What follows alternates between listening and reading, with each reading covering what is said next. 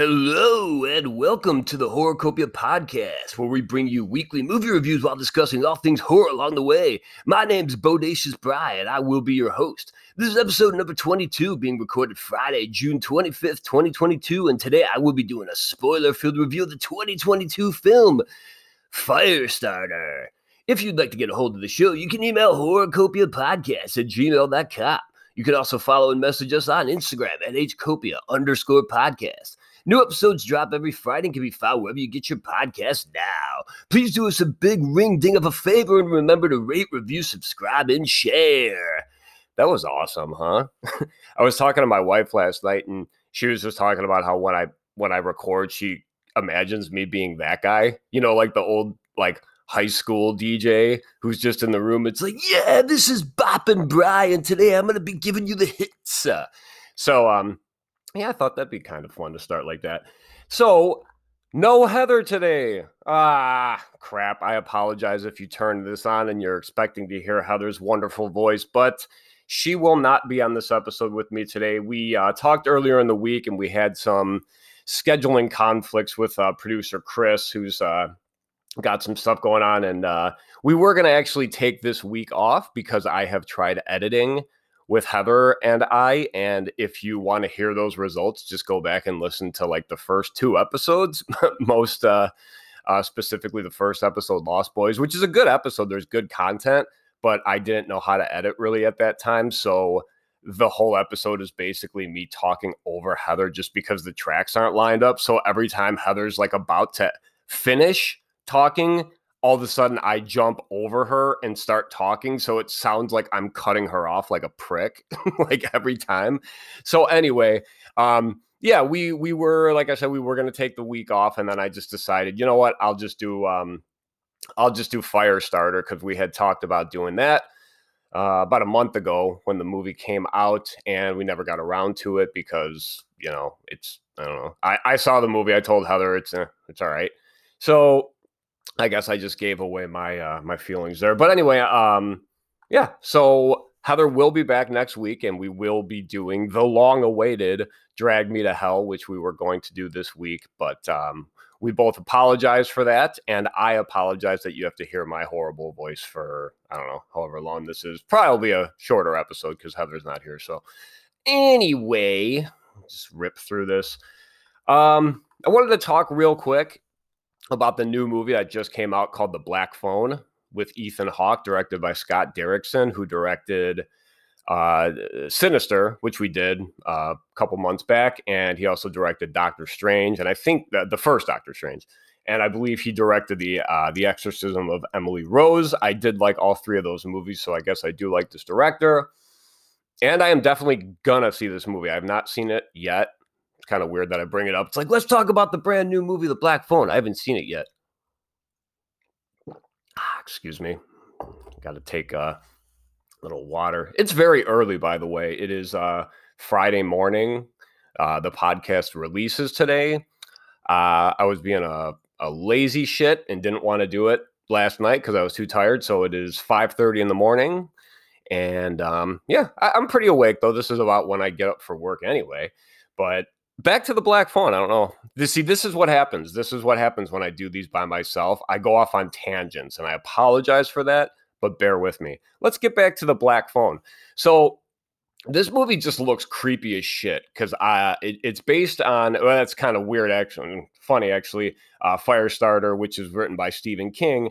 This movie, The Black Phone, was written by his son, Joe Hill, who was also a famous horror writer, obviously not to Stephen King's level, but he is Stephen King's son, so he's got that notoriety. Anyway, The Black Phone. This movie just looks pretty fucking cool, actually. If you haven't seen anything for it, it does. I think it hit theaters last night, just early Thursday night release. But the movie is Ethan Hawke plays like a child, I don't know, like a kidnapper / child murderer, and he wears this creepy ass masks, which we see a couple of them in the trailer, and they just, it's so like horrifying. They're like demon masks, like terrifying, like where he looks like the devil, but he kidnaps this kid and he puts him in the cellar. I have no idea like why he's a child murderer, obviously, but why he's keeping this kid alive. and there's like a phone in the little cell with the kid that is disconnected, but all of a sudden the phone rings one day and the kid picks it up, and there's another kid on the other line talking to him, trying to, help him out of this situation. And I guess throughout the movie, he talks to the souls, or not talks to the souls, the dead souls of these kids are the ones that are guiding him, trying to help him get out. So it's pretty awesome. It looks like it's like the kids teaming up, the dead kids helping this kid, overtake Ethan Hawke or whatever it is. But it just, some of the imagery in the trailer is just creepy as shit. Like I said, those masks look awesome. And just seeing these dead kids, and we know he did it really well in Sinister with the dead kids, the ones that were following Ethan Hawke around. This guy does love Ethan Hawke, and James Ransone is also in it, who is in Sinister. He is he played Deputy So-and-so in that movie, and then he was also Ziggy Sabatka in The Wire season 2. So anyway, yeah, I'm gonna check that movie out maybe this weekend if I can get away. So. But yeah, I don't have a ton else to talk about, so let's just go ahead and jump right into Firestarter, which was directed by Keith Thomas and was released May 13th, 2022. Here is your cast. Zac Efron as Andy McGee. Ryan Kira Armstrong as Charlie McGee. Sidney Lemon as Victoria McGee. Kurtwood Smith as Dr. Joseph Wanless. John Beasley as Irv Manders.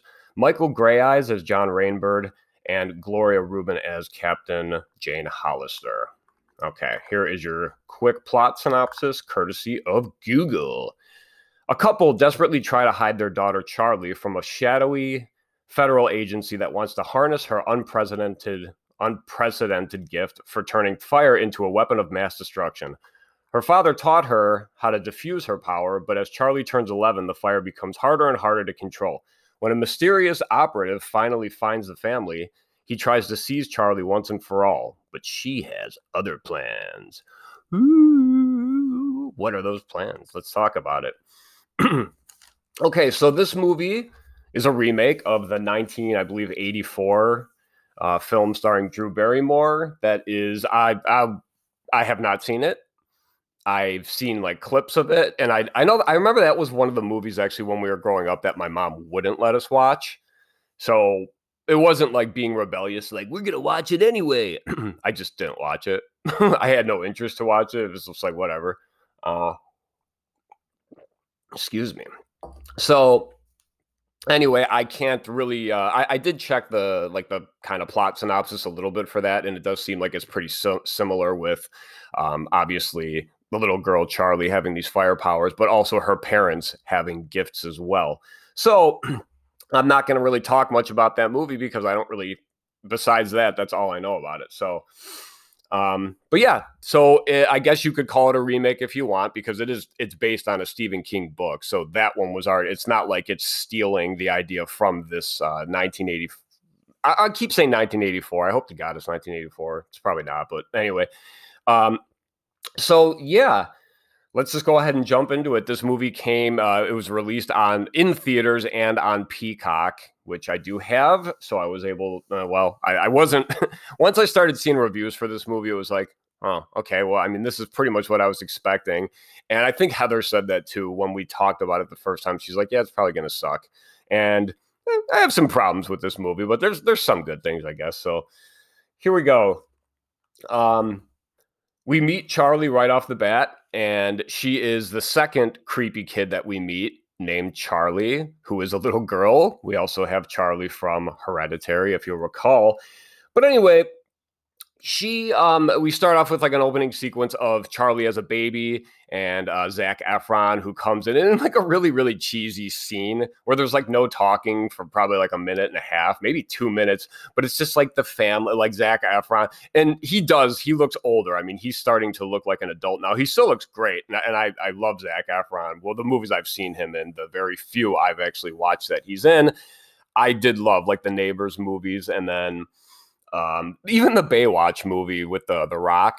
Stupid movie, but I mean, I still thought he was great in it, and actually, I thought the movie was pretty damn funny too. So, but yeah, he comes in and he sees Charlie, and it's just a nice scene. And then the wife comes in, and she's like, or she was already in the room, like nursing the baby or whatever. So she looks like sexy as hell, and they're gonna go fuck or something. And then all of a sudden, the baby is looking up at her mobile above her, and it just starts kind of like burning.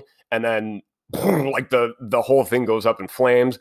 Dad comes running back in, and he gets Charlie out of the crib quickly as the thing drops down, and the whole room like engulfs in flames. But then he wakes up. So it's like this probably did happen though. That's the thing. Like, um, they don't really go through like a bunch of dream sequences or anything like that. So that's why I'm kind of led to believe that he doesn't just, this isn't just a common thing. They're probably actually showing us what happened, and maybe just he happens to be, because this is when all the weird shit is starting to happen. So like she starts feeling weird things. Charlie, this isn't puberty, I promise. No, she's her power is just kind of like overtaking her more. Like she's losing control of it because they've kept it down for a while. So anyway, we get back to regular times. Dad wakes up, and this is a scene that I thought was kind of weird. Like, so right off the bat, he walks into the kitchen, and Charlie's in there, and she's playing with a Zippo. So just to give you a little some context here, Charlie is the girl who plays her. She is the same little girl from It Chapter 2 that goes underneath the baseball bleachers and meets Pennywise, and he fucking eats her face. She has the port wine stain on her cheek. It's that girl. But anyway, so he comes out, and it's just weird for us seeing like a little 11-year-old girl playing with a Zippo lighter. And he's like, what are you doing? Where'd you get that? And she's like, I thought you quit. So at that moment, I thought that the smoking thing was going to come back again, but it never does. This was just like a way to show us that, ooh, Charlie plays with fire. It's like, ooh, she's a bad girl. So yeah, she's starting to get more impulses. She's telling her dad that she's been having bad thoughts, and she's starting to feel weird. And dad just keeps telling her, "Oh, you gotta stuff it down. You gotta just fight through it." I'll just say right now, there is no chemistry at all between any of these three, between Charlie, Vicky, and Andy, the mom, the dad, and the daughter. So that kind of takes us out of it right away. Like their chemistry sucks in the beginning, and it gets like a little bit better as Charlie and Andy, kind of, because the mom dies. I'll get to that. She dies, but yeah, there's nothing there. So it's not, that's a big ding right there. Then we go to like the opening credit scene, which I thought was actually done pretty effectively. It kind of reminded me a little bit of like Dawn of the Dead, where there's just like kind of like like a lot of jump cuts and stuff of what's going on. And it is showing us in these credits that when Andy and Vicky were in college, they decided to, for whatever reason, they don't really tell you why. I'm guessing just money, and they're college kids, they need money. So they take part in this like shady experiment where the doctors tell them, it's like, hey, we're gonna give you this, we're gonna try this serum on you, and you might develop telekinetic powers.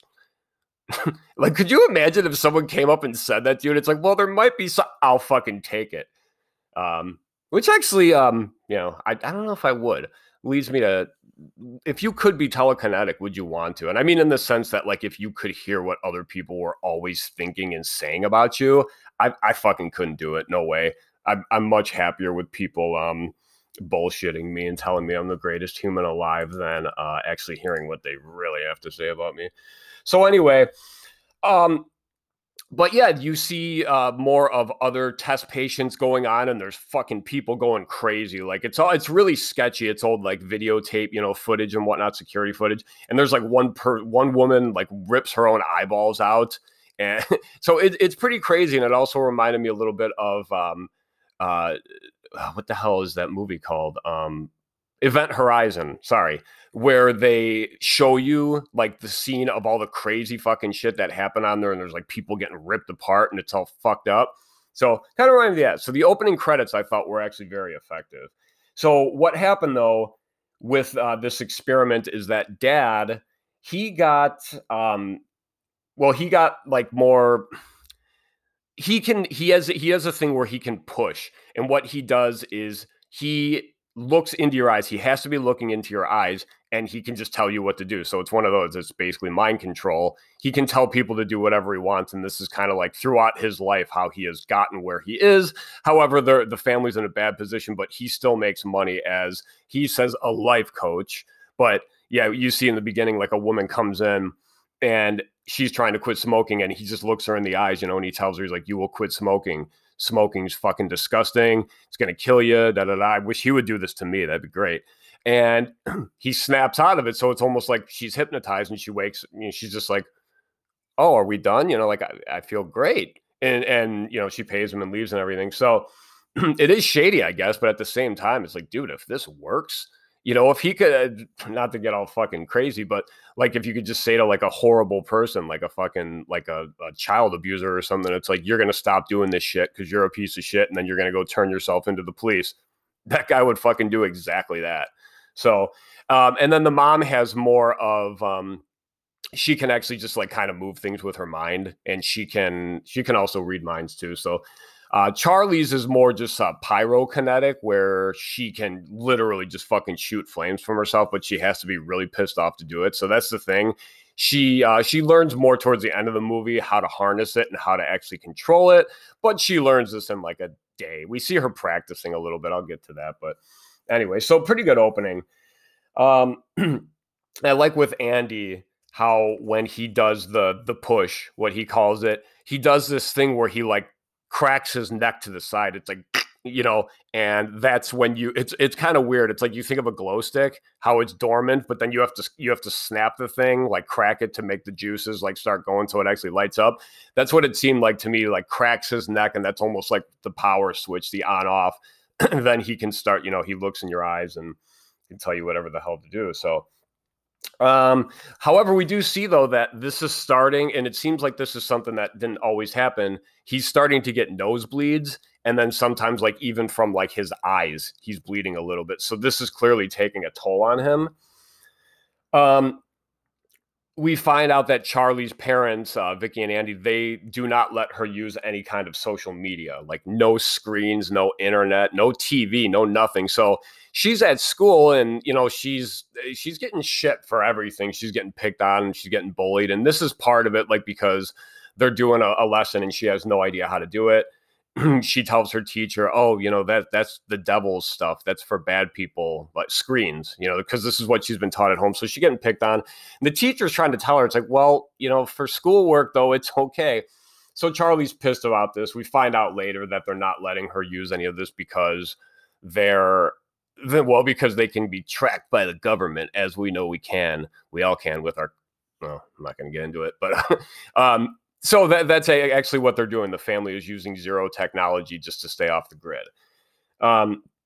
We find out that Charlie's powers have been at bay for 3 years now. So we don't know what happened when she was 8 years old, but it looks like maybe she had a, quote, explosion at that time. And now it's starting to come back to her. So we know that the mom does not use her powers. And Andy actually shittily says at one point, he's just like, well, if you ever used your powers. And it's like, fuck you, dude. She's trying to like be good. She's not scamming people. And again, like I said, if he's doing it effectively, it's pretty great, his power. But we do see some things later on in the movie where he actually can be a fucking evil bastard too. So Charlie's at school, and if you don't really watch Stephen King movies or read any of his stuff, bullies. It is something that all of his damn movies have, and they're usually like fucking horrible sociopathic like preteens. So in this movie, it's more just she's at school and they're like playing dodgeball, and there's this little fucking asshole who we saw earlier in the movie. He just like whips a dodgeball at her head from like 4 feet away.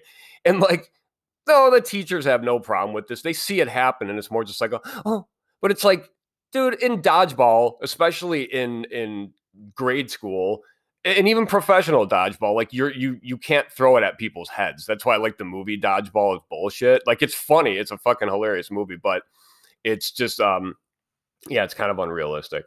So anyway, she gets pissed off and she runs off, and such a funny run. I wish I could show it, and I feel bad making fun of this little girl how she runs, but it's so funny. It's at 17:58 if you're watching the movie, but anyway, so yeah, she runs into the bathroom, and this is kind of like in Teen Wolf when Scotty, fuck, I forgot his last name, but Michael J. Fox's character, when he's starting to turn into a wolf, this girl's doing the same thing. Her powers are starting because she's pissed off. She's pissed at this kid and she's pissed at everyone else for picking on her all the time. So she goes into the bathroom. The teacher comes in and she's looking for her, and the bathroom is just like, you can see it's like starting to like kind of melt on the side. You're seeing it's getting hot. And then all of a sudden the bathroom stall that she's in, the door just fucking blows out. Pretty cool scene, actually. And the teacher's just fucking flung like 50 feet. She's in a bathroom. She flies back about 5 feet and she hits the wall and she's like, holy shit. So we're at the school now. The parents had to come pick her up because obviously they don't know what happened. They don't know that this little girl can fucking shoot fire. They just think she made a bomb or something like that. You know, they're like, what the fuck's going on? There's a funny thing I like when the principal's talking and he's like, well, the explosion, and the mom's just like, please don't call it an explosion. It makes her sound like a terrorist. And then the teacher just like fucking shittily back at the mom. She's like, the bathroom stall exploded. What would you like us to call it? I love that because the mom just kind of comes off like she's being a Karen. And then the teacher's like, no, your fucking kid blew up the goddamn stall. That's why we called it an explosion. So the family now, after this happens, because like there's the police were involved, there's media coming in, seeing what happened at the school, and they decide that they're going to have to go back on the run. So Charlie gets kind of pissed off, and she sets her mom's arms on fire. I think this was her kind of wanting to do it, but at the same time, when it's happening, she's freaking the fuck out. And the parents don't have any kind of like superhuman power ability where they can like withstand this kind of stuff. This mom's arms literally are just fucking baking, and it's pretty much like from her elbows down. She's just got them out in front of her, and dad helps. He gets them put out and everything, but her arms are pretty fucking nasty looking. I no joke, it looks like a bacon wrapped anything because it just looks like pieces of bacon. Like, I don't know. To me, it probably sounds really stupid, but I thought it looked awesome. I think they did a good job with that. So they put the fire out, and then it's, mom understands. She knows that's her daughter, and she knows what she's capable of. But it's still just like, what the fuck are we gonna do here? She can potentially fucking destroy, kill. She could take over this world. I mean, like, fire is just you don't fuck with fire. That's your lesson for the day, kids. You don't fuck with fire. So we are then introduced to a character named Rainbird, who is. He gets a call from this woman who we find out her name is Detective Hollister. She's in charge of this place called, actually, see, this is one thing I know about the original too. The lab that they work out of is called the Shop. I don't know if that's what it's called in this movie. I assume, but I don't think they say the name, or maybe they do. I don't know. Who knows? I did watch this movie twice. I had to watch this movie twice because I watched it, and then after I told Heather, hey, I'll just review this movie, I did watch it again. So watching it twice, though, I don't think they said that. So we'll just call it the Shop, I guess. So this woman, Detective Hollister, she calls this dude and she's like, hey, I want to reactivate you. So it's like, okay, he's like an agent. He works for this company. And it seems to me like he is some kind of like a bounty hunter. He's got to go track this girl down because they finally found her. They were able to spot her. The good thing is that they're conveniently close enough that, it's like, oh, hey, we need you to go get this girl. We've been looking all over the world for her, but turns out she's like an hour away. So it's fine.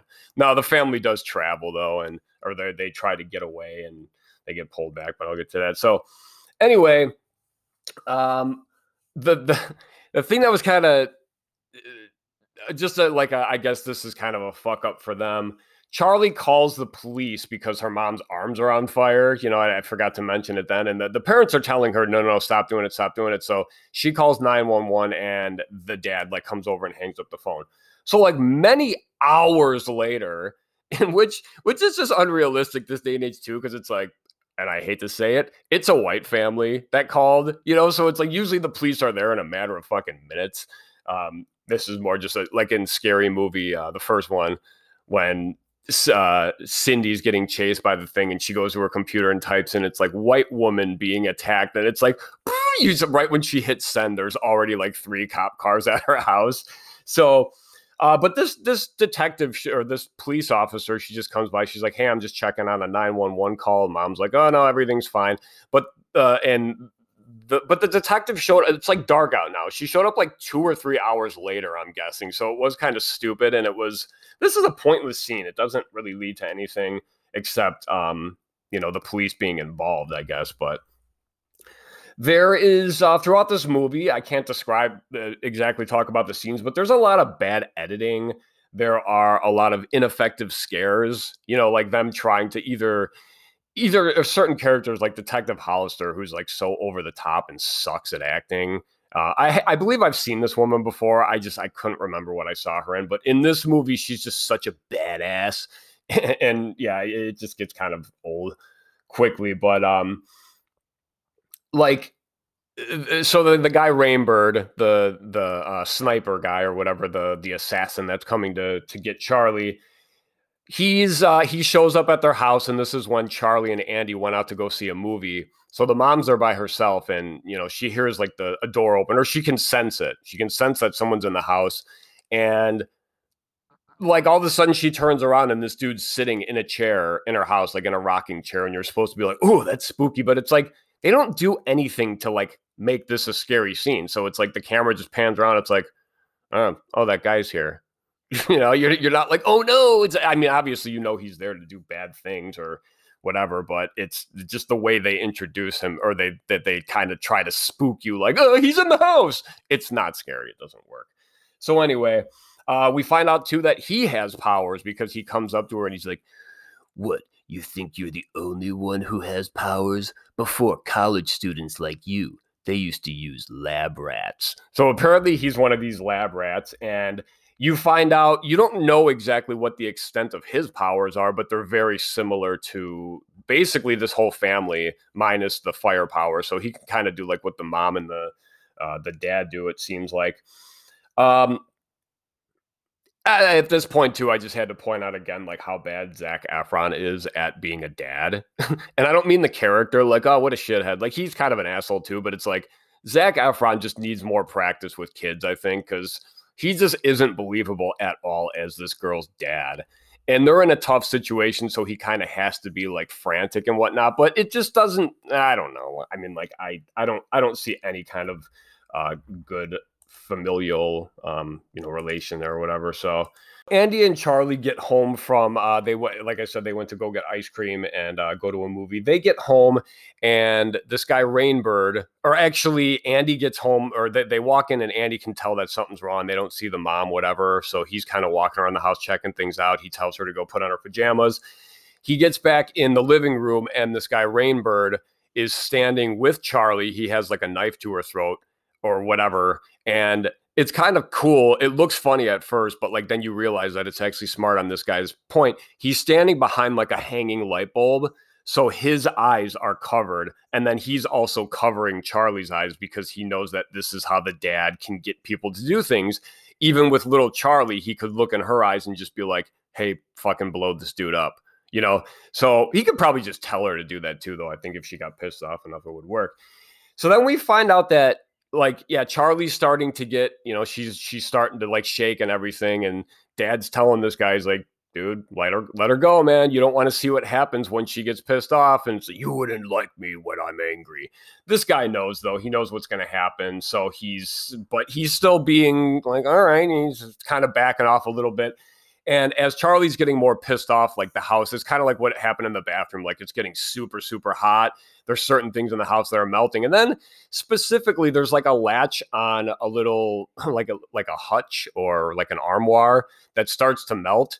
And then it opens up, or no, I'm sorry. It's a cabinet. Because it opens up and there's like a washer and dryer. It's just like they're tucked into the wall. And the mom's laying on top of them and just like rolls out and falls off onto the ground dead.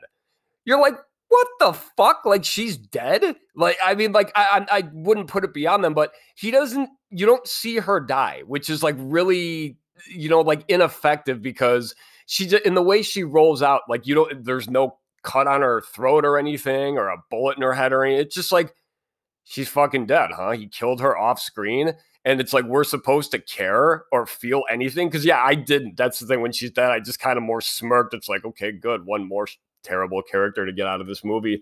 So yeah, they fucking freak out, or Charlie does. The house basically blows up, but her and her and dad are able to get away, and so they pretty much go on they're on the run for a little bit. They're hitchhiking and all this stuff, and um, at one point, Heather, you're gonna hate this if you're listening. Charlie is they go to a hotel and she's just walking around, and she goes out and there's like a little cat. Of course, you already know what's going to happen immediately. So it's like an ineffective part. It's more just like, fuck you for doing this. But there's this little cat, and of course, she's a little girl. She doesn't know any better. She bends down. She's like, hey, kitty. And she wants to play with it. And the thing's just like, and it scratches her. And then we just hear like, and she just fucking cooks this cat. But, because they have to, it's a horror movie. They're really begging for, like any kind of, let's make this movie as nasty as we can. This cat's not dead, though. It's like they show it and the thing is half burnt and it's still alive. And the dad just comes over and it's like, whoops. Like kind of his response. It's like, Charlie, what'd you do? And she's like, I'm sorry, Dad. I got upset because the cat scratched me. And he's like, well, you got to put it out of its misery. It's just such a dumb scene. I mean, like, you would have thought he'd be like, Charlie, what the fuck? I understand he's trying to, like, you don't want this girl to get worked up, but it's like, oh, well, you got to put it out of its misery, which that stupid line there will come back later to kind of be like a plot point. So anyway, she finishes off the cat, and it's just, we don't have to see. We do, though. I mean, like, they show the cat laying on the ground burning. It's like, fuck. But when she finishes it off, it's just like her point of view. And yeah, so fuck you guys for that. But anyway, so now we're introduced to Kirkwood Smith. If you're unfamiliar, he is the dad from, actually, if you were unfamiliar, you would still have no idea who I'm talking about. If you're unfamiliar with the name Kirkwood Smith, he is the dad from that 70s show. He was also in like the main bad guy in the first RoboCop movie. I think he's in Total Recall also. Awesome, like 80s dickhead bad guy villain. And he's also kind of a dickhead villain in that 70s show. Nah, he's not a villain, but he is a prick on that show. But anyway, Captain Hollister, she goes to this guy. He was like I don't know. He's like a doctor, I guess. So I don't know if they go to a hospital or to like a psych ward is what it seems like, because she has to go and like be let in to talk to this guy. But he's the guy that created the serum, and he knows what these people are capable of. So it's kind of like the detective needs his help, and she's like, well, you created it, so maybe you can create something to stop her. And he's basically just like, no, this kid's, you're all fucked, you're gonna die. This kid, like, he can't not say it enough times, like how bad this situation is. Like, we don't know. So I don't know why the fuck he's in this movie. So anyway, back to Andy and Charlie. They're hitchhiking. They get picked up by this dude, and Andy uses his abilities here. He just looks in the guy, because the guy's like, oh, you guys, you need help? And they're like, yeah, we're trying to get to Boston. He's like, oh, well, I'm not going that way. So he's like, hey, well, how about I pay for your gas? And the guy's still like, well, I got other things to do, da da da. And he does the push where he cracks his neck a little bit, and then he looks in his eyes and he's like, you're going to take us to Boston for $20. And he's holding a $20 bill, but then they show his point of view and it's only $1, but the guy's seeing it as $20. So he's, or 50 or no, I'm sorry, it's $100. Yeah, $20 isn't that enticing. So yeah, he sees $100 bill, but it's actually only $1. So he's like, yeah, of course, I'm not above taking a bill. So he grabs it. They get in the car and they drive back to this dude's house. So this is like a pointless thing. He's got, you find out this guy, it looks like he's talking about how he has to get back to his wife, but we haven't seen the wife yet. Charlie's like fucking around. She's in the yard just like being nosy and stuff. And she notices there's a window like kind of cracked. So she goes over and checks, and there's a woman like in a hospital bed. It looks like she's in like hospice, who's like basically like a vegetable, but she's looking out the window at Charlie. Charlie, like, so stupid. She like clumsily falls through the window, like into the room. So the guy hears this and he's fucking flips out and he's freaking out. He's like, I told you not to touch anything. And no. And it's like one of those weird things where it's like, you see in movies where like the husband or the wife have the other one like chained up in a room or some weird shit like that. It's like, no, this woman's just dying. And why didn't you just tell them right away? It's like, hey, just so you know, don't go in this room. My wife is in there and she's very close to death. I want her to be, just be at peace and whatnot, instead of trying to hide it. And then when the little girl just happens to like wander into this room, it's like, oh no, freaking out and getting pissed off. And they're just like, all right, fine, fuck it, we'll leave. And the guy's like, no, you don't have to leave. I'm sorry, I overreacted. And he tells us what happened. The wife, she was a victim of a hit and run, and she's basically a vegetable. So this, what I was watching, I actually had to write this down. It was just like, hey, Efron, fucking wake up. Just because, it just seems like his character is on Valium. Like I said, I like Zac Efron, but in this movie, he's just like, ugh. And he was actually good in that. It was a Netflix movie. It was a really long title. It was like Wickedly Cruel and da-da-da and all this stuff. But he was Ted Bundy. And I think it was Ted Bundy, right? The really charming one that was like his own lawyer and everything, the serial killer. He played him, and he played him great. Or at least I don't know much about that, the actual human, but I guess he was really charming and fucking good looking. And he had the jury like laughing a bunch. So he was great in that, I guess, horror movie, if you will. A pretty good movie, but they don't really show you all the good stuff until the very, very end. But anyway, back to this film, if you will. Yeah, he's just, again, it's, I don't know. He kind of sucks in this movie. So we find out that in a flashback scene, Charlie was taken at a very early age when she was a baby. So they shows her, and there's like a dude in a car holding her. And apparently this is like a police, like an agent or something, that is, him and his partner are taking her probably to another family, or they're going to take her to a lab to be tested on all this shit. So Zac Efron, dad, Andy, he just walks up to the window and he looks at the guy, and he's just like, he looks him in the eyes and he's like, hand me the girl. So he gives the baby over to him. And then he's like, when your partner gets back, you're going to shoot him in the chest, and then you're going to forget how to breathe. So that was actually a pretty fucked up scene, because the partner just comes right. He's like, hey buddy, and the guy just pulls out his gun and shoots him right in the fucking sternum, So the dude, like, that guy's dead. And then the other one, just, you see him get out of his car as Andy's walking away with Charlie, And again, this is a flashback when she was a baby. So it was like 11 years ago.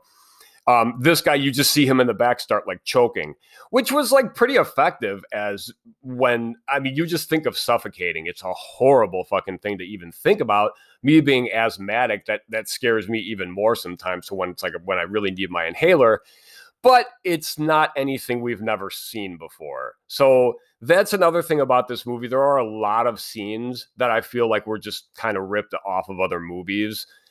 There's a scene later where the police like get to the house, and there's like a big like they're kind of overtaking everyone, and it reminded me of the X-Men movie when they're at same thing, I guess. They're at Iceman's house telling his parents, and then like his little brother called the police. So there's like a big like thing on the front lawn, and it's all dramatic, and there's fire too because the character Pyro. But anyway, so yeah, just a lot of stuff. And like I said before, the intro reminded me of Dawn of the Dead and other stuff like Event Horizon. So Andy and Charlie are now on the news, and the guy who picked them up, I forgot his name, he's watching, it's all over the news. So he sees this happening, and they're spinning it on the news like all these people they killed. They're saying that they killed the mom, and then they went on the run. And so he has to come in and try to convince this guy that no, we're not, that's not us, it is them. He knows by the pictures, but he's trying to tell the guy, he's like, listen, he's like, I did not abduct my daughter. Does she look like she's in any kind of peril? Which I love that part, because you never see in movies when people are just like, all right, fuck it, let's be rational here. All right, let's think about what's happening. See my daughter over there? Is she in any way, shape, or form? I know she could be brainwashed or something like that. It could be like a weird situation, but I just like that he just tries to reason with him like that, instead of like, no, come on, you got to believe me. You got to believe us. Come on, we're good people. We're fine. He's just like, dude, fucking let's think about this logically. So anyway, one thing I noticed, so this guy, the guy who picks him up, he's drunk as fuck. I could go back and look at his name. I'll do that real quick, because I keep forgetting. His name in the movie is Irv. That's right, Irv. Yeah, this actor I've seen in a bunch of stuff too. The actor is what do we got? John Beasley. So look him up. You've probably seen him in a bunch of shit, as I have. So anyway, this guy's really drunk though at this point, because I think he's upset too that they stumbled in upon his wife and everything. Now, there's nothing wrong going on, but the beer he's drinking is called Aya. It's Auyuh. And from me being a Stephen King fan, that's a very popular thing, like on the East Coast, I guess, or at least Stephen King in his books. And that's like a way of saying, like, oh, yeah. So people are like, ah. So I thought that was pretty cool. Yeah, I like that's what the beer was called.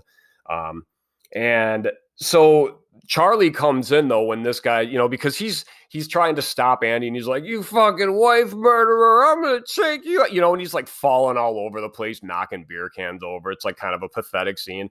But Charlie comes into the room and she just tells him, she's like, "Your wife forgives you." So it's one of those kind of dumb things that you've seen so many times where it's like, there's the person who feels guilty about it, and then it's like the angel or the spirit talks to the person. It's like, they just want you to know that they forgive you. They know it wasn't your fault. And then the person has to like cry, like, well, how did you know that? So it's just as dumb there. And you find out that apparently it wasn't a hit and run. It was this fucking asshole was driving the truck. And I don't know. I don't remember if she says anything like if it was a drunk driving accident or something like that. But this guy, Irv, was driving the truck that put his wife in a coma or whatever, like basically being a vegetable. And she's like, yeah, she forgives you and da-da-da. So the guy, all of a sudden you start seeing police showing up, and you find out that the guy, Irv, he's like, I did call the police. I'm sorry, but don't worry. I'm gonna cover for you. And he's fucking hammered. And even like Andy's just like, well, he's like, what are you gonna say? What are you gonna do? He's like, don't worry, I'll cover for you. So he goes out front and he's just like all hammered, and he basically gets these guys to kind of like the police. He gets them to back off. They're about to, because he tells them, he's like, hey, I'm really sorry. I've been drinking all day. I thought I saw this guy. I had my wife, Bessie, I think her name is. I had her in mind, and it's a small town, so the sheriff knows like who the guy is and everything. And he's like, all right. But then all of a sudden, these police officers just start getting sniped, like through the head, through the back, whatever. So the guy Rainbird, who we talked about a while ago, he is the one that is hunting them. He's taken the cops out, and then there's a confrontation. Andy gets Charlie to, like, he's just like, you're going to have to just leave me. Don't worry about it. We'll meet up again at some point. And he just tells her to run. So she just books like through the other way, like out the back door. Rainbird's in the front of the house, so he's not seeing where she's going. But Andy goes out there and he just like kind of causes a distraction, and he's like, he's trying to use this thing, the force or the push thing on the guy. But then like more agents show up. There's like 3 or 4 cars, and they put in these like special contact lenses, which in this movie seemed kind of dumb, because this movie seems really like pretty, I mean, for a movie where people have like superpowers in the lab and all this stuff, I mean, like there's nothing really like sci-fi about it. But then all of a sudden they put these things, and it's like these contact lenses that go in, and they're like all like scientific, and I don't know. It's kind of cool, I guess, because they're like, hey, we've figured out a way to combat this guy to where he can't get to our eyes or whatever. I guess sunglasses don't work. I don't know. I mean, these must be some special contact lenses. But anyway, so these guys, and it's funny, like Andy starts doing the neck crack thing, and his eye starts bleeding, and he's like looking at this guy. He's like, sorry, asshole, it's not going to work or whatever. And then he fucking gun butts him. So, Rainbird and the dad, they get like accosted, whatever, arrested. I don't know, but these agents, they take them away, and yeah, Charlie we see that she's totally gone. She got away. She escaped into the woods. So I want to talk back about Captain Hollister, because this is where she's doing her tough guy shit with Andy. Like, where's your daughter? She sucks. Oh my God, she sucks. Like, if anyone, I'll get to it in what I'm watching, but in the new Obi-Wan series, there is a new character called Inquisitor Reva, who is the same way. She's like, gotta act so fucking tough, and in the process, just puts out shitty acting. So, but yeah, so that character sucks. So, the dad, we think we see that the dad is able to communicate still though with Charlie through his like telepathy, and he's telling her where she is. She is in the woods, and this is where she's kind of practicing like controlling her power. So I said before, it's like, oh, it's like a day later, but no, it's maybe like 2 or 3 days later tops, I'd say. But it just shows her, and she's doing this in the most wonderful place to practice your fucking fire powers, in the middle of a forest. There's literally a scene where like bushes start on fire, and then it just cuts back to like, okay, let's just go back to her practicing this. It's like, no, I want to talk about those fucking bushes that are on fire, because this whole forest is going to go up in flames in about 10 minutes. But conveniently that's not a problem. So she's just like sitting Indian style, and there is a small area. Actually, it's a big area where there's no trees around there where she's practicing this. But like I said before, I mean, the part before this is her just practicing on things. Now she actually decided, it's like, okay, I'm just going to make like a campfire. So she sets up sticks in the middle, and she's just going to focus on that. But either way, she's still in a fucking forest with like dead ass leaves everywhere, and those things catch quickly. So all of this stuff would just I don't know, it just seems kind of dumb. I know she's a little kid, but so you can't like blame the character for doing that, but it's like there's got to be some repercussions for her doing this in the fucking middle of the woods when she is like a fire bomb, like when she still doesn't know how to control these powers. So that was kind of dumb. So she's going to her dad, she's just walking down the street. She's like heading that way, I guess, or I don't know how she knows where to go. But like these bullies come back, from earlier in the movie, and they're riding their bikes, and they start doing the thing where they're riding circles around her. And it's like, what's wrong with your stupid face? Ugh, and all this shit. And then she just does, because she has mind powers too, I guess we find out. She has the fire one, but she can also, she got her mom's power where she can, well, I guess the dad's power too. Or more the dad's power, but she doesn't have to do the eye thing, I don't think. She doesn't crack her neck, but she's looking at these kids. And then it's like, I don't know if it's supposed to be funny, but it's like the next scene we see is she's got one kid's bike, and then all 3 kids are standing there like with their bikes gone, and one kid's like stripped down to his underwear because Charlie took his clothes. And it's like, I don't know if she's in hiding or whatever, but I don't think the clothes really matter. But anyway, it's just like a dumb scene. These kids are still in the trance. She's like, where's the coast? And they're all like confused. She's like, the water, you idiots. Where's the coast? So that was kind of funny. And then like all 3 of them just like point up like kind of mindless zombies. But it's like a dumb, unnecessary scene. Like for her to get a bike, that's how we had to do it. It's like, oh, let's bring these stupid bullies back in that suck anyway. So yeah, it's highly ineffective. It's just like the bullies in this movie. It's like, ugh. I don't know. I guess it's better that these kids are more just like throwing dodgeballs at her head instead of the unbelievable ones like Henry Bowers, who fucking brings switchblades to school and are literally trying to murder fucking kids. Henry Bowers, by the way, is probably the worst bully in the Stephen King lore, but there are some other unbelievably just over the top, but like good ones, like what the hell's his name? Ace Merrill from like Stand By Me and Needful Things. And then also Buddy Repperton from Christine. These are just a few, not to get on a rant, but anyway. So Charlie does make her way to the facility. She starts off by, there's a dude who's in his car. She sneaks in the car with him, and she's like, give me your badge, give me your gun, all this stuff. This guy, he's like, I don't have a gun. I'm not an agent. She's like, it says right here on your badge that you're an agent. He's like, well, no, I'm a scientist. They make all of us wear the da-da-da. He's like reaching for his gun, and she just fucking firebombs this guy because she kind of figured out her powers now. So that's convenient and good. But this guy, it's funny. Like after she fucking does this, the dude like, he like turns around and half his fucking face is melted off. And she's like, I don't want to hurt anyone. It's like, look what you just fucking did, kid. This guy's fucking dead. He's frying on it. This is pretty good special effects too with the burn stuff in here. So that's cool. So when she gets to the lab, she finds her dad, and he's like, Charlie, what the hell are you doing here? And she conveniently sneaks her way through. She's being like surveyed or surveilled. I don't know. She's like the surveillance cameras. But like she's like eluding everyone, and it just seems really dumb because it's like, how this guy's fucking watching her on the monitor. Like, why haven't like 50 guards? But I mean, maybe because they know what she's capable of. But anyway, so she finds her dad, and she's like, oh, well, you told me to come. And he's like, I would never tell you to come here. So then you find out that it was the other guy, Rainbird, that summoned her, that he communicated with her somehow and said, come, save us.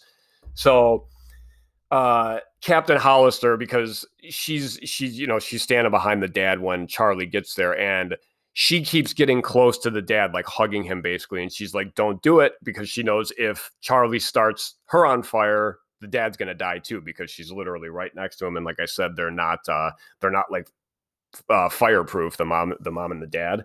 So Charlie's like, she says to the captain, she's like, you do bad things here, I can feel it. And it's like, oh, you can feel it, huh? It's like, you're a special kid. You could also just use your fucking eyes and see it. It's like they've got your dad, strapped to a chair, and he's clearly sedated. It's like, I can feel you're doing bad things. It's like, that's funny, kid, because I can fucking see it. So it was just like kind of dumb, like with the, no, like her rationale for like, I don't think this is a good place. It's like, no, it's not. And you fucking know it's not, because your parents have been telling you about it your whole life. So dad does the eye thing with Charlie. He uses the push. He just does the neck crack, and he's like, I'm really sorry, but he tells her, he's like, fucking burn this place down, burn me, burn whatever. So she burns dad. Dad fucking goes up in flames, and he takes out Captain Hollister as well. So they're both dead. And you're just like, oh man, good. More people out of this movie. So after that happens, a really, really, really cool scene and really cool, effective part happens where Charlie pulls her hood up, and you're like, ooh, damn, she put her hood on, man. So it's like, fuck. And, the music's like, so she goes through these hallways, and she's fucking blowing everyone away. Like, she's just fucking, like, with her flame powers, just killing motherfuckers. She's using her push now to make like these two security guys come down, and they got their guns drawn. She makes them both just fucking turn on each other and shoot each other at the same time. So it's just crazy. I mean, like, it's pure mayhem. A lot of people are getting burned and stuff. Then the dude Rainbird, he gets free from his cell because she unlocks like all the doors at this place for whatever reason. Like, I don't know why she felt the need to do that, because it's like, you kind of, maybe just to fuck with the people, just to let all these patients out that they're testing and working on and whatnot. So she's being attacked. Charlie, actually, there's like a bunch of dudes who come up with, and yep, you guessed it, flame retardant suits.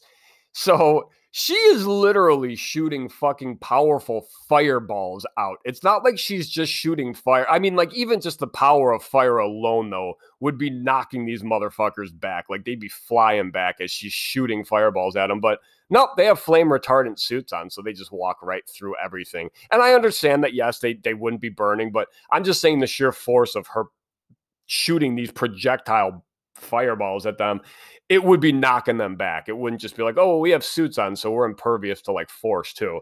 So, but then again, like we saw, a little bit ago in the movie, these dudes that are about to get the girl, they just start getting sniped.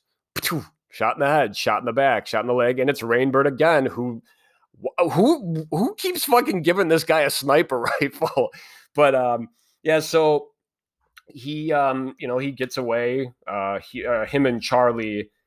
Actually, Charlie, she knows that this is the guy who killed her mom, and so she starts to like cook him. Basically, he's like, he's getting like, and he knows it's coming, like he deserves it or whatever. But then she just stops, and she's like, all right. And then they leave the facility, or she leaves the facility, and she's outside, and she's all sad, and she's crying because she doesn't know what to do. Her parents are dead. What the fuck do I do from here? And then, Rainbird finds her on like a beach, and he just reaches his hand out to her. She takes it, and then the two walk away. And what the fuck? Like, all of a sudden, it's just like, yeah, you're my ally now. It's like, why? Fucking, like, you could have still taken out those dudes with the flame retardant suits on somehow. I don't know. But I mean, like, yeah, he saved her, but it's like, he still killed your mom, and he's the reason, like, I don't know. So it was just kind of stupid. And it just, that's it. The movie's over. the two of them walk off. He just walks off carrying her, and I guess they're going to go have adventures somewhere else. And I did read somewhere that it's like, oh, how it leaves it open for a sequel. This fucking movie is not getting a sequel. If it gets a sequel, it'll be straight to, well, Peacock, I guess. Maybe just Peacock, maybe not the movie theaters, but this movie does not deserve a sequel, and it doesn't need a sequel. So, yeah, I'm just kind of laying my cards on the table. I'm going to go out a little out of order here. Actually, you know what? I guess I'll just do the regular stuff. So my what the fuck moment for this movie was the mom's arms. Like I talked about how they looked like bacon covered arms, I guess. But yeah, really effective. And the gore and the fire burning scenes and stuff. The cat one, I guess that kind of helps it a little bit if you're like an animal enthusiast or if you just love animals. It doesn't look very good, so you could watch it and be like, okay, that you could tell that's a fake cat. But the special effects, like the burning effects on the people, look awesome. So I'll give the movie that much. But yeah, mom's arms when they're just, and you just say, I've many times in my drinking days had burned myself. I know this sounds crazy, but it's true. Where I have had like burns where I've had to go to the doctor. I don't drink anymore. For reasons like that, not to get into it, but anyway, so that yeah, I know, and then anyone, I mean, like, fuck, if you touch like a waffle iron, that shit hurts for a fucking week. So yeah, I thought that was pretty effective. I thought it looked really cool with the burn stuff. My favorite part of the movie, and this is more kind of like a slap to the face of the movie, is when Charlie has to kill her dad and Detective Hollister, just because I thought both of these characters fucking sucked. So I was more just like satisfied to see them both die. So that was my favorite part of the movie. So I'm going to go ahead and I am going to give this movie a solid D. I'm going to give it the D. I'm going to give it the D. That's creepy. Sorry. This movie is boring. I mean, even when there's like cool like fire effects and stuff, and which, by the way, the fireball effects actually look pretty stupid. The fire like blasts look cool, but like when Charlie actually projectile like a fireball, it looks really bad. Like it looks like something cosmic almost. Like it looks pretty shitty. But the acting in this movie all around is pretty bleh. Like there's people in this movie I've seen, like even the guy, I think he's like Michael Gray Eyes, was that his name? He plays Rainbird. I just saw him recently in the show Rutherford Falls, which the show itself wasn't that great, but I thought he was really good in it. And he's a really good actor. And then the guy who played Irv, he's been in a bunch of stuff too. Again, look these characters up. You'll know all of them and just be, oh yeah, I know that guy. And Zac Efron, who I like, but again, like all of these actors, that in mind, they still weren't very good. And then Kurtwood Smith, who, the dad from that 70s show, he was just unnecessarily in this movie. It was like, oh, is that like, well, I mean, Efron's still, obviously, he's still a pretty big actor, but this guy, it's like, what'd you have to pay to bring, like that guy into this for no fucking reason at all? So, yeah, just I don't know. I would pass on this movie. If you're listening to this podcast, I just told you about the movie. You don't need to go watch it unless, like I said before, if you want to watch the part where the girl runs away. It's so funny. I'm sorry. Again, I hate making fun of like a 10-year-old girl, how she runs, but it is so funny. You have to check it out. It's like, what did I say, 1753 or something like that in the movie. If anything, if you have Peacock, just go check that scene out. It's good stuff. So, what am I watching? I don't really have a ton here, just Disney Plus stuff mostly, just finishing up Obi-Wan Kenobi, that finished. I talked about it on my other podcast, so I'm not going to get into it really here. If you want to check that out, that's Citizens of Pawnee podcast. Go ahead and check it out. It's on Spotify. That's where I talk about parks and recreation. But anyway, yeah, overall, I think I gave the show a 6. And that was actually kind of the last 2 episodes saved it from being like a 4.5 or a 5 because I don't know. I just overall, I thought it was pretty cheesy. Ms. Marvel, the other one that just it didn't just start. The 3rd episode aired this week. So I don't know how many episodes are in this series, probably like 7 or 8. So it's getting close to halfway, but it started off a little slow and more just like fun, like more geared towards kids or towards teens or whatever, because this character is a 16-year-old Pakistani girl, and it's just she's very charming. The actor is great. The character's fun. A lot of the people, like in her family, I love her dad. He's just so like kooky and like he's still trying to pick up on like American culture and stuff like that. And he's really into like, ooh, like in the third episode, he's like telling her friend, he's like, can you keep a secret? And he like has like a little hostess like cake, like a, I don't know, like a fudge pop or something like that. And he's just so like excited about it. And I don't know. I mean, if you've seen the show, you'll know what I'm talking about. But if you haven't seen it, or if you're like wary about watching it, like I kind of was, because I love the MCU and I'll watch anything MCU. But I was like, I'm not excited about this show because it doesn't look like I can relate to it at all. I mean, this is a, you know, a younger girl for one, and then it's just And then the whole thing with her character is that she's obsessed with Captain Marvel, like the actual, you know, Brie Larson's character. And I hated that. I didn't hate the movie. That's a very strong word. I did not hate Captain Marvel. It was one of my least favorites, though.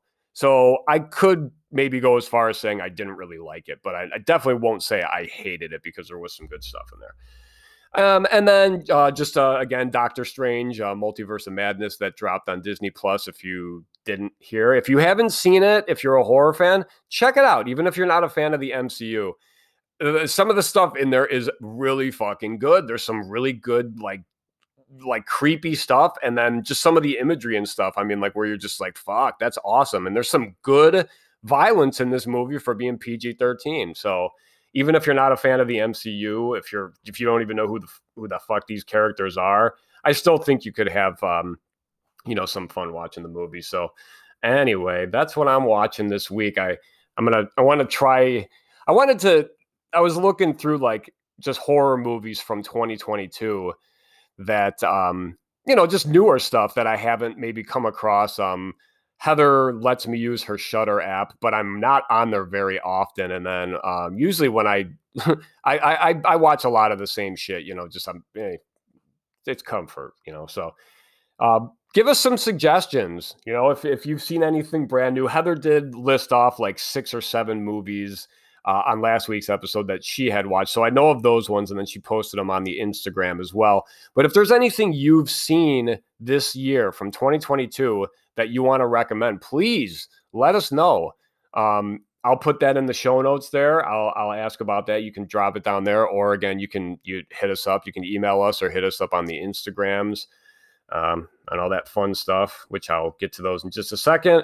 What are we watching next week? Remember, we are going to get back and we're going to watch Drag Me to Hell, which is what Heather picked last week. So watch that if you haven't yet. And that's going to wrap this episode up. Thank you so much for hanging out. Remember to check us out wherever you get your podcast now. And if you'd like to contact this show, horrorcopiapodcast@gmail.com is how you can reach us via email. You can also follow and message us on Instagram at hcopia_podcast. Please remember to rate, review, subscribe, and share. Heather, any parting words? No, I don't think so. No. Okay, we'll see you next week. Bye.